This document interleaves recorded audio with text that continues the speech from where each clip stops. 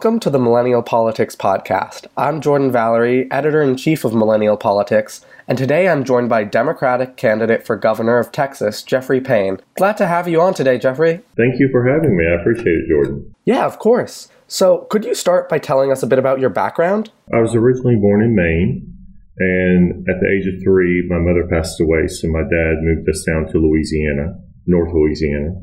At the age of 5, he left us, so we became wards of the state and went to live at an orphanage. It was my brother and I.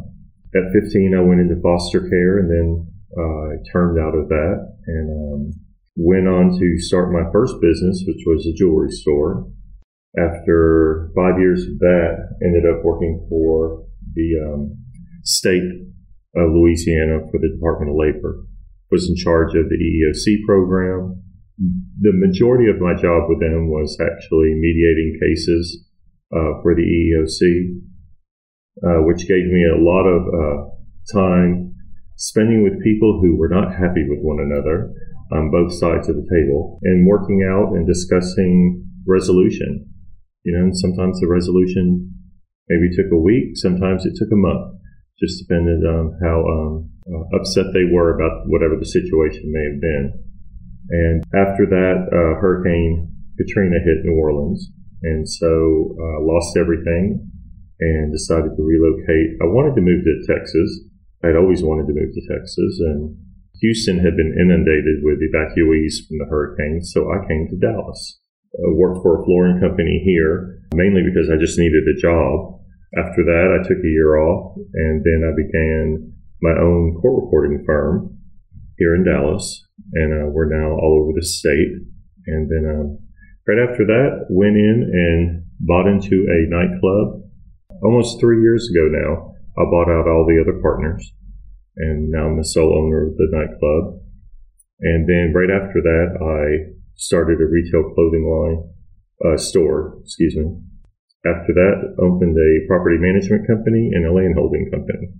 So I have those 5 businesses, and now I've decided to run for governor. This is your first shot at elected office, right? Correct. So what do you think makes you qualified for the office of governor? Well, I believe I have the skill set for it, especially when I was working for the EEOC, for the Department of Labor. I know how the public sector of our world works, and also being able to mediate. Mediation is quite difficult, but having that experience under my belt and knowing that you are bringing in people that may not agree, but you have to come to a resolution with that skill set, just with the legislature, and bringing them together rather than trying to divide them, so that we have a common goal of assisting the individuals within Texas. And so having that skill set of bringing people who don't agree with each other and facilitating a resolution is what we need from the governor. And also, I believe the governor is the gatekeeper. When legislation's getting passed, he has line item veto, he has veto power, so that things don't get out of hand, so we don't pass things like the bathroom bill, or we're not concentrating on bills that really aren't problems, rather than concentrating on what issues we truly have in this state, like education, immigration, healthcare, and so on. So with that, plus having the business knowledge that I have, being able to balance budgets, being able to make the tough decisions on what you can afford, what you can't afford, coming up with creative ways in which to expand the business or to work with employees, to actually harness the energy from the workers for the state in this case, which would be the case as governor, so that you're harnessing and you're giving them the tools they need in which to do their job and be successful on their end, with whatever department they're working in.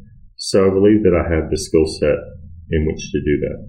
As you mentioned, the Texas legislature has focused a lot on these kind of culture war issues like a bathroom bill, attacking sanctuary cities. And even though some of these efforts have failed, it seems like it's a real top priority for Republicans. What would your top priorities be in the legislature, and how would you deal with these bills that you would obviously want to veto? First of all, you would hope to steer the legislature in the direction of the real issues that are facing us, like education.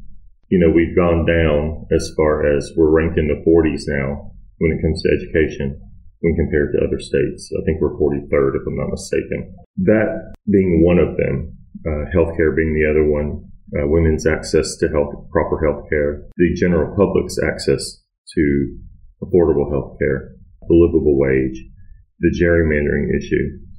Those are the issues we need to worry about because those are the issues that actually affect Texans. And when you look at items such as, case in point, the bathroom bill, when we look at that one, we have to understand that before this bill was brought up, individuals who are transgender were already using the restroom that they identified with. So we created an issue where there was no issue.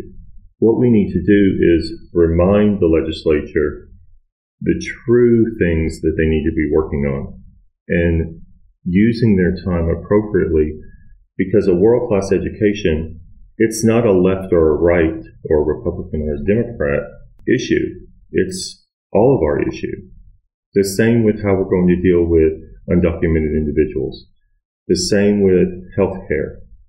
The same with women's access to healthcare, proper healthcare.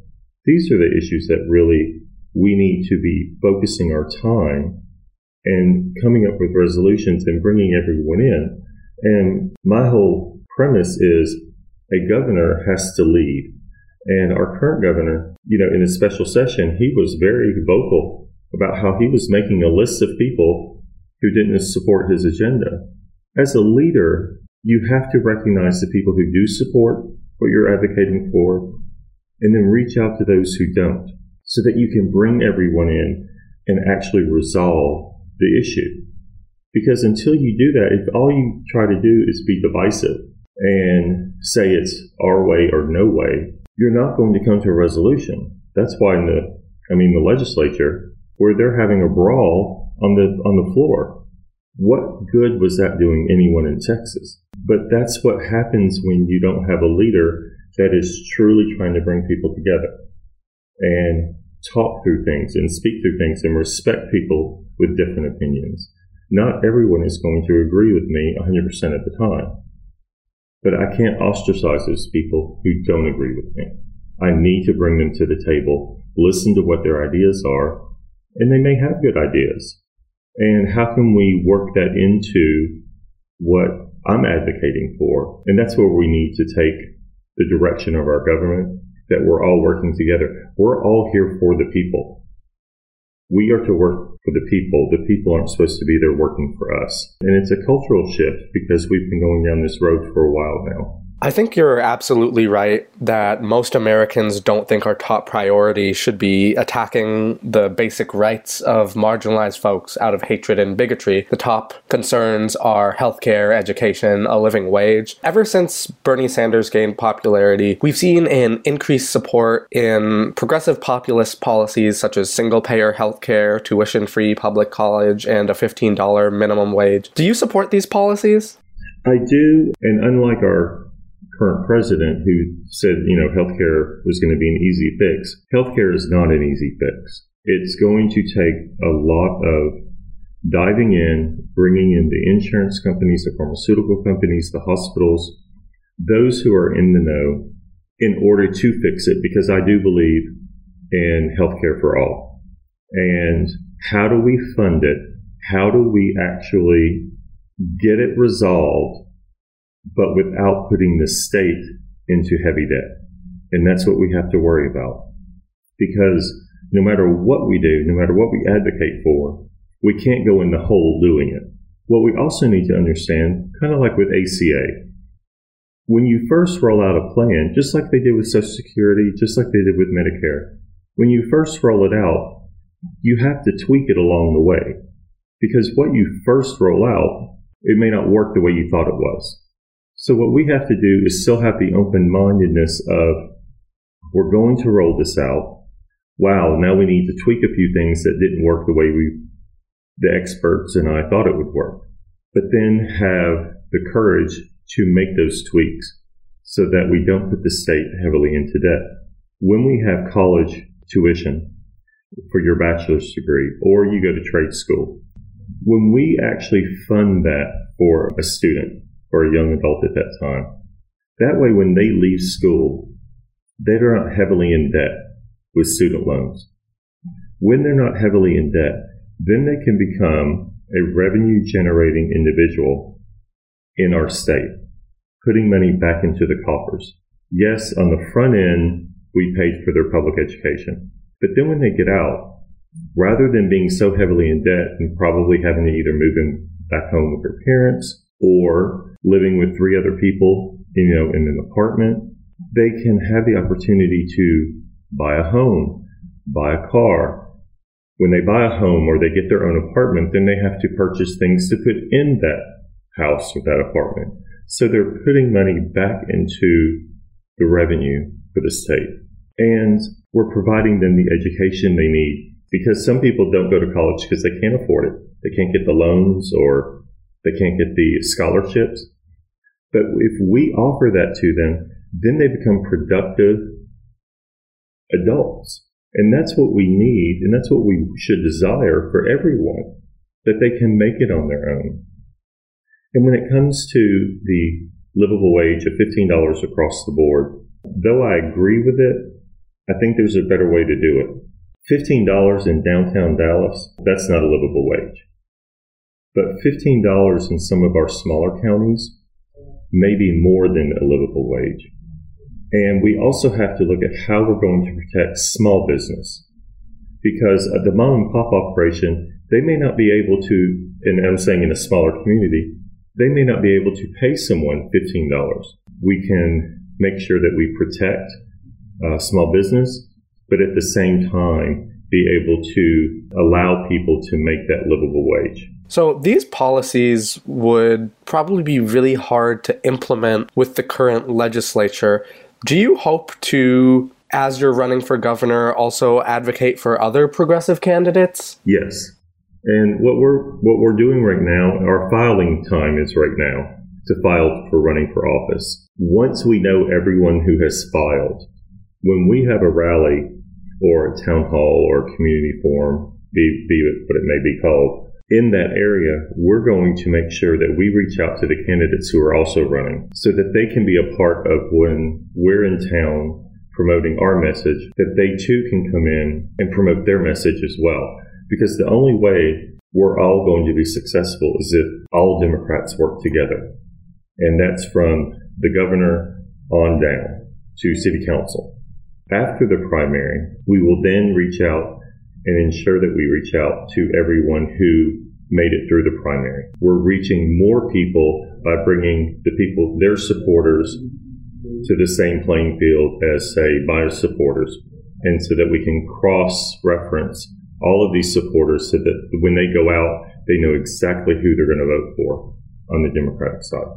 The state Democratic Party and the Democratic establishment seem like they've been hesitant to embrace your candidacy. How do you hope to get their support, or are you comfortable running kind of a more independent campaign? They're also waiting to see who files.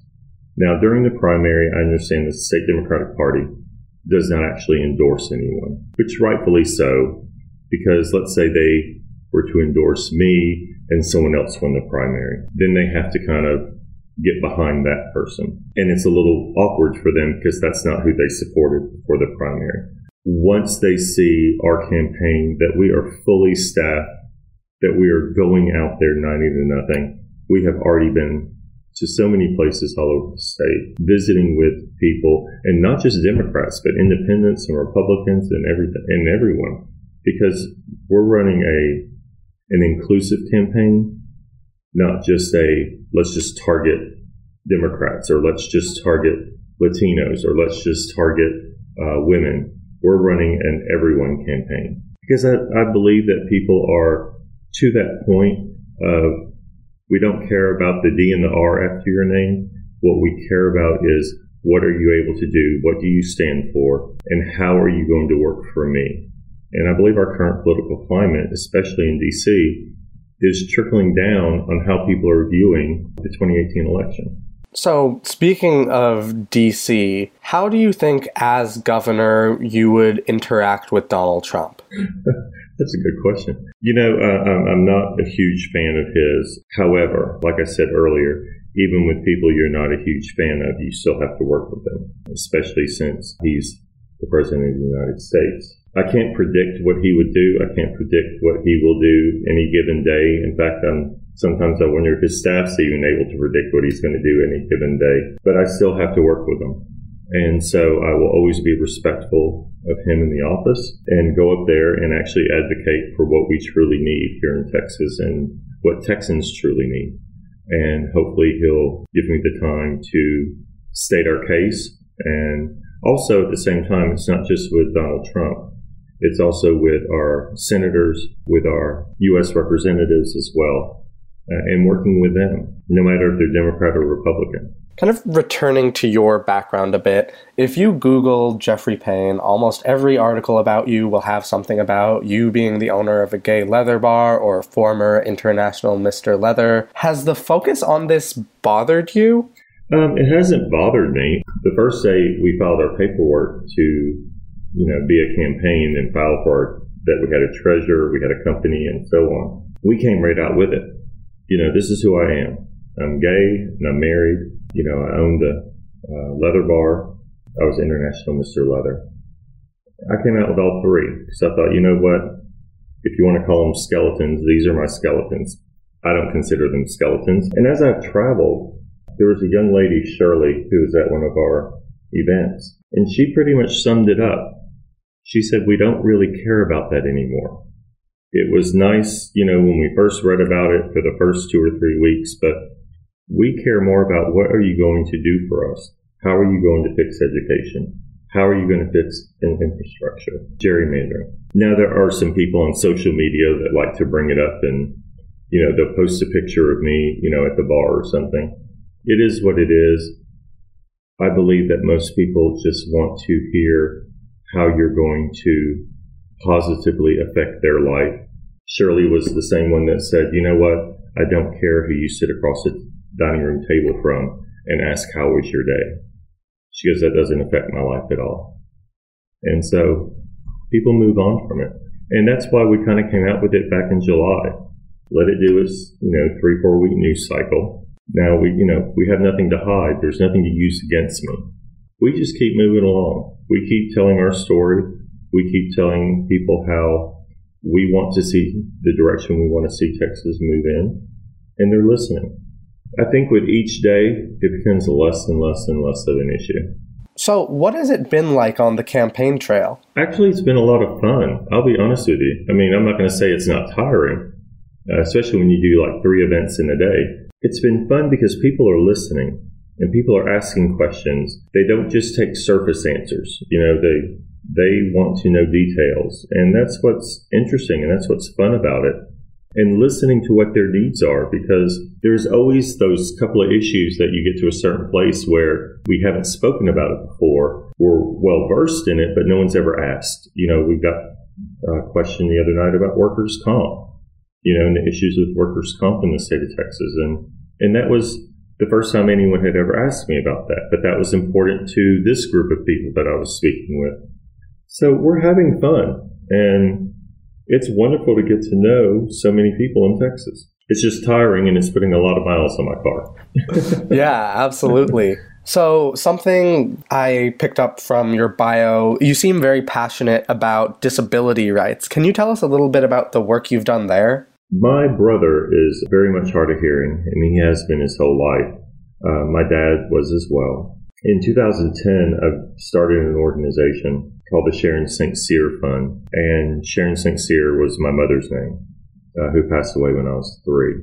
And what we do with that is we assist people with grants for the funding of hearing aids. Hearing aids, they cost $5,000 to $7,000 for a pair. People who are not financially able, we're able to step in and either supplement or wholly fund the purchase of hearing aids so that they can continue to go to school and get the most out of school, or continue working or finding a job and living day to day with the assistance of a hearing aid.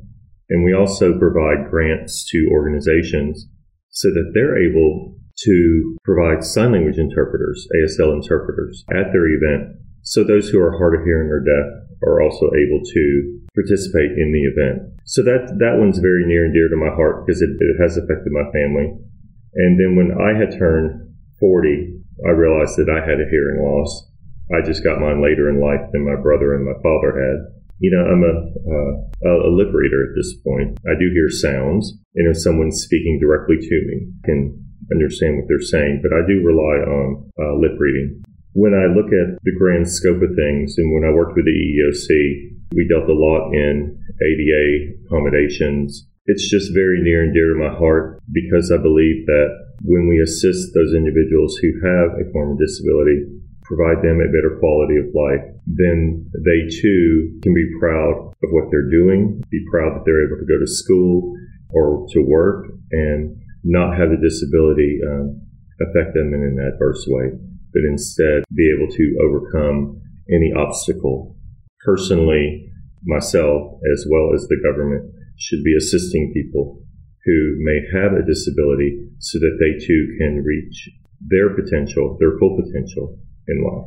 As governor, what would you do to create greater accessibility and inclusiveness? What we need to do is make sure that those persons who have disabilities have access to the care they need. They have access to quality care. Let me say it better that way. So that they're not being turned away. They have affordable access so that they can receive the treatment they need. Even in school, if it's dyslexia. When you look at all the disabilities, the government is, I've always felt, is supposed to be there to help take down the barriers, not put barriers in their way. And as governor, to create a task force to see what do we truly need to ensure that the disabilities that Texans have are receiving exactly what they need in a prompt time frame, not years down the road, so that they can be proud and knock down the barriers that may exist out there for them in getting that treatment that they may need.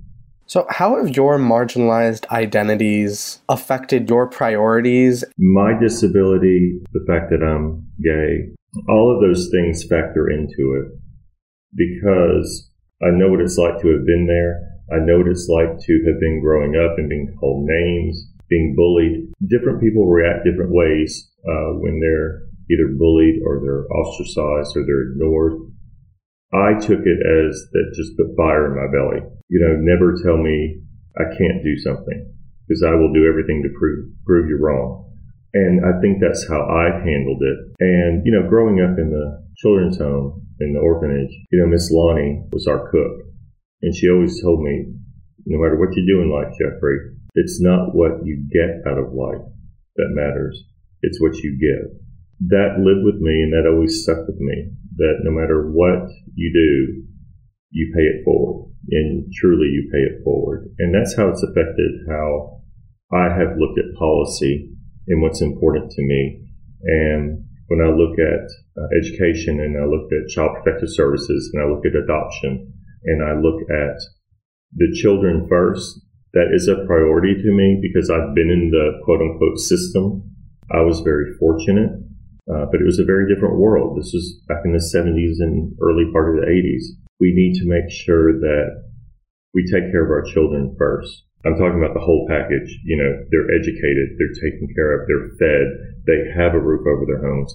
And in order to do that, you have to assist the parents as well to make sure that the jobs are out there and good paying jobs, fair paying jobs, so that parents aren't having to work 2 and 3 jobs and not be able to stay home with their kids because they can't afford to, only work 9 to 5 and be home with their kids in the evening. So you have to look at the whole picture of how you assist children, and in doing that, you also have to look at how you're assisting their parents to ensure that the government is providing what adults need so that they can in turn also provide for their child.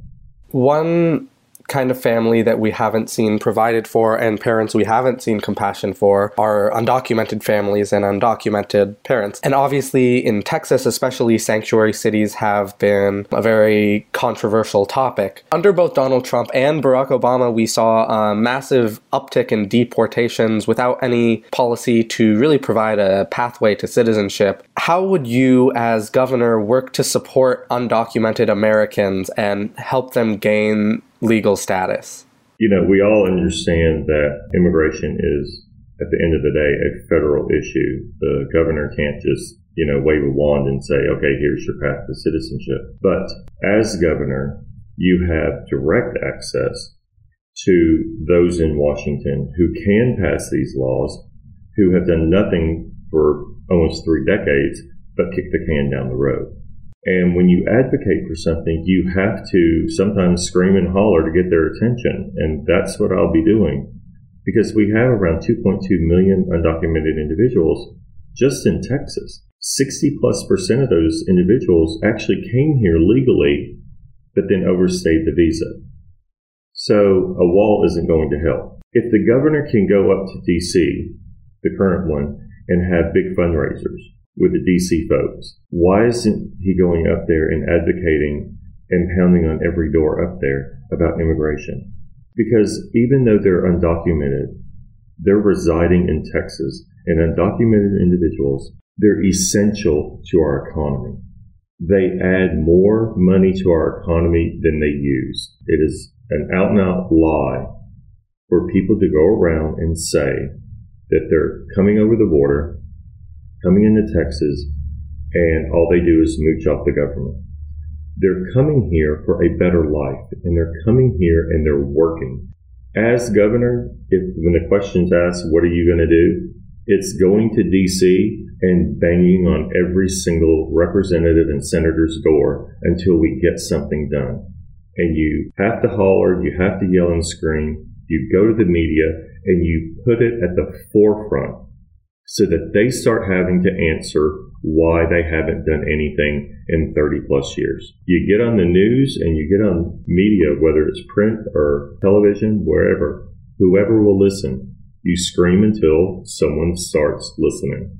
And that's what you have to do. And that's how you represent. You still have to represent individuals who are here undocumented. They're living in Texas. They're contributing to our economy. They may be undocumented, but as governor, I'm still there to represent them. And we need to come up with a compassionate and clear policy to provide them citizenship in the United States. As far as sanctuary cities go, local entities need to decide how best to deal with the undocumented individuals in their city, their town, their village. And it's the police force. They were against this whole idea of doing away with sanctuary cities because they feel that it is making it harder on them to represent and work with the population that is here, that is undocumented. They have to build the relationships. Our men in uniform and women in uniform, they're the ones on the streets. And we need to not get in their way. We need to allow them to do their job. And I felt and feel that what the legislature did was get in the way. They put up a barrier. And again, government is not here to put up barriers in people's lives. Government is here to take down barriers so people can succeed. And rather than putting up this barrier, why didn't they spend this time working with the federal government, kicking and screaming, and saying, you need to do something about this? So you've mentioned a few times the failures of the current governor. How much were you motivated to run by his failures? If he had actually been doing his job, I wouldn't be motivated. I mean, someone's doing their job, you don't have to, then you like them and you like what they're doing. His failures and those of Dan Patrick, our lieutenant governor, was a huge motivator because I have friends who are undocumented. I know people who are undocumented and they're scared to death. I know many individuals who are transgender. To see them actually start crying about the bathroom bill, them having to hear their representatives speak about how it's a mental illness and knowing how that affects them These are people I know, and these are people I love and care for, and yet the people that represent us speak about people that I know, people in my community, people in my city and my state. To speak about them that way, that was a huge motivator. Our governor represents everyone. You don't get to discriminate against someone because you're looking to rile up your base or make your donors happy. That's not how you do government. That is not how you run government, and that is not how you lead. Watching him quasi-lead is what motivated me to say, you know what, enough's enough. So what was the moment you knew you wanted to run? I had been speaking to my husband Sergio about this for about a year, and we had said 2022 was when I would run. We would wait 4 years. Last November happened, then the regular session here in the state happened, and then when the special session happened, I kept thinking, no, now's the time. But Sergio and I had already decided we'd wait 4 years. And one night Sergio came home. He just walked in. He said, I know what you've been thinking. I know you haven't told me, but I know what you've been thinking. And I'm in it. So we can't wait 4 years. So run now. And I thanked him and said, all righty, here we go. And that was the moment that we made the decision. But it was actually Sergio that came in and said, I know what you're thinking. I know what's on your mind. Because I would not do this without the support of my husband. What were your greatest concerns going in? My greatest concerns, how people would treat Sergio. And that's always my greatest concern, is what would they say about Sergio? How would they go after Sergio? My whole thing is this: I'm the candidate. Throw everything in the kitchen sink at me, but do not attack my family. So what advice would you give to millennials hoping to run for office? Do it. I've never seen a more motivated group as we've traveled the state. You know, millennials are passionate, and it's a passion that I haven't seen in a long time, and I absolutely adore it. They're fighting for their rights. They're fighting for their own future. But my advice to them would be, if you want to run, run. You know, put your team together and get out there and let your voice be heard. Be prepared. Make sure you have a good team together. Make sure you have confidence. You know the direction, that you have a path to win. Even if it's a long shot. I mean, look at me. I'm a long shot. We understand that. We're in a red state. Democrats haven't won a statewide office in, I believe it's 24 years. But don't let that stop you. Keep going. If it doesn't happen for you in 2018, do it again in 2020. But keep after it, because it will happen. Fight. And that's what they're doing. And I have to be honest with you, it's refreshing to see that. It truly is. How can folks get involved with your campaign? Oh, in 100 million ways. One, you can go to jeffreedfortexas.com, sign up for our mailing list, invite your friends to like us on Facebook and Twitter and Instagram so that they can keep up with where we're going and what we're doing.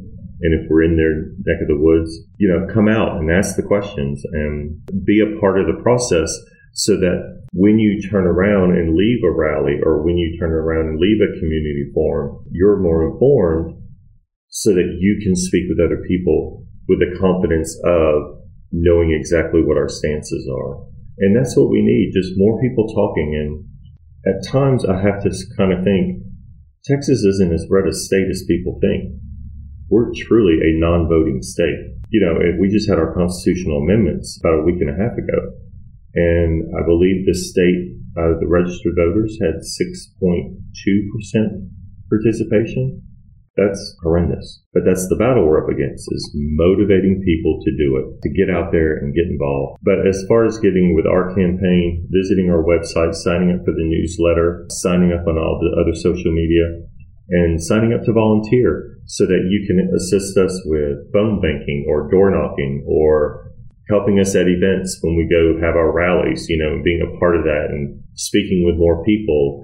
So that's how they can help. All right, great. Well, thank you so much for coming on to the podcast today. Of course, Jordan, I truly appreciate you. I appreciate the opportunity. I hope we're able to do it again after March 6th when we win the primary. I'll have to go all the way to next November. So anytime you'd like to speak or catch up, just let me know. Yeah, absolutely. That would be amazing.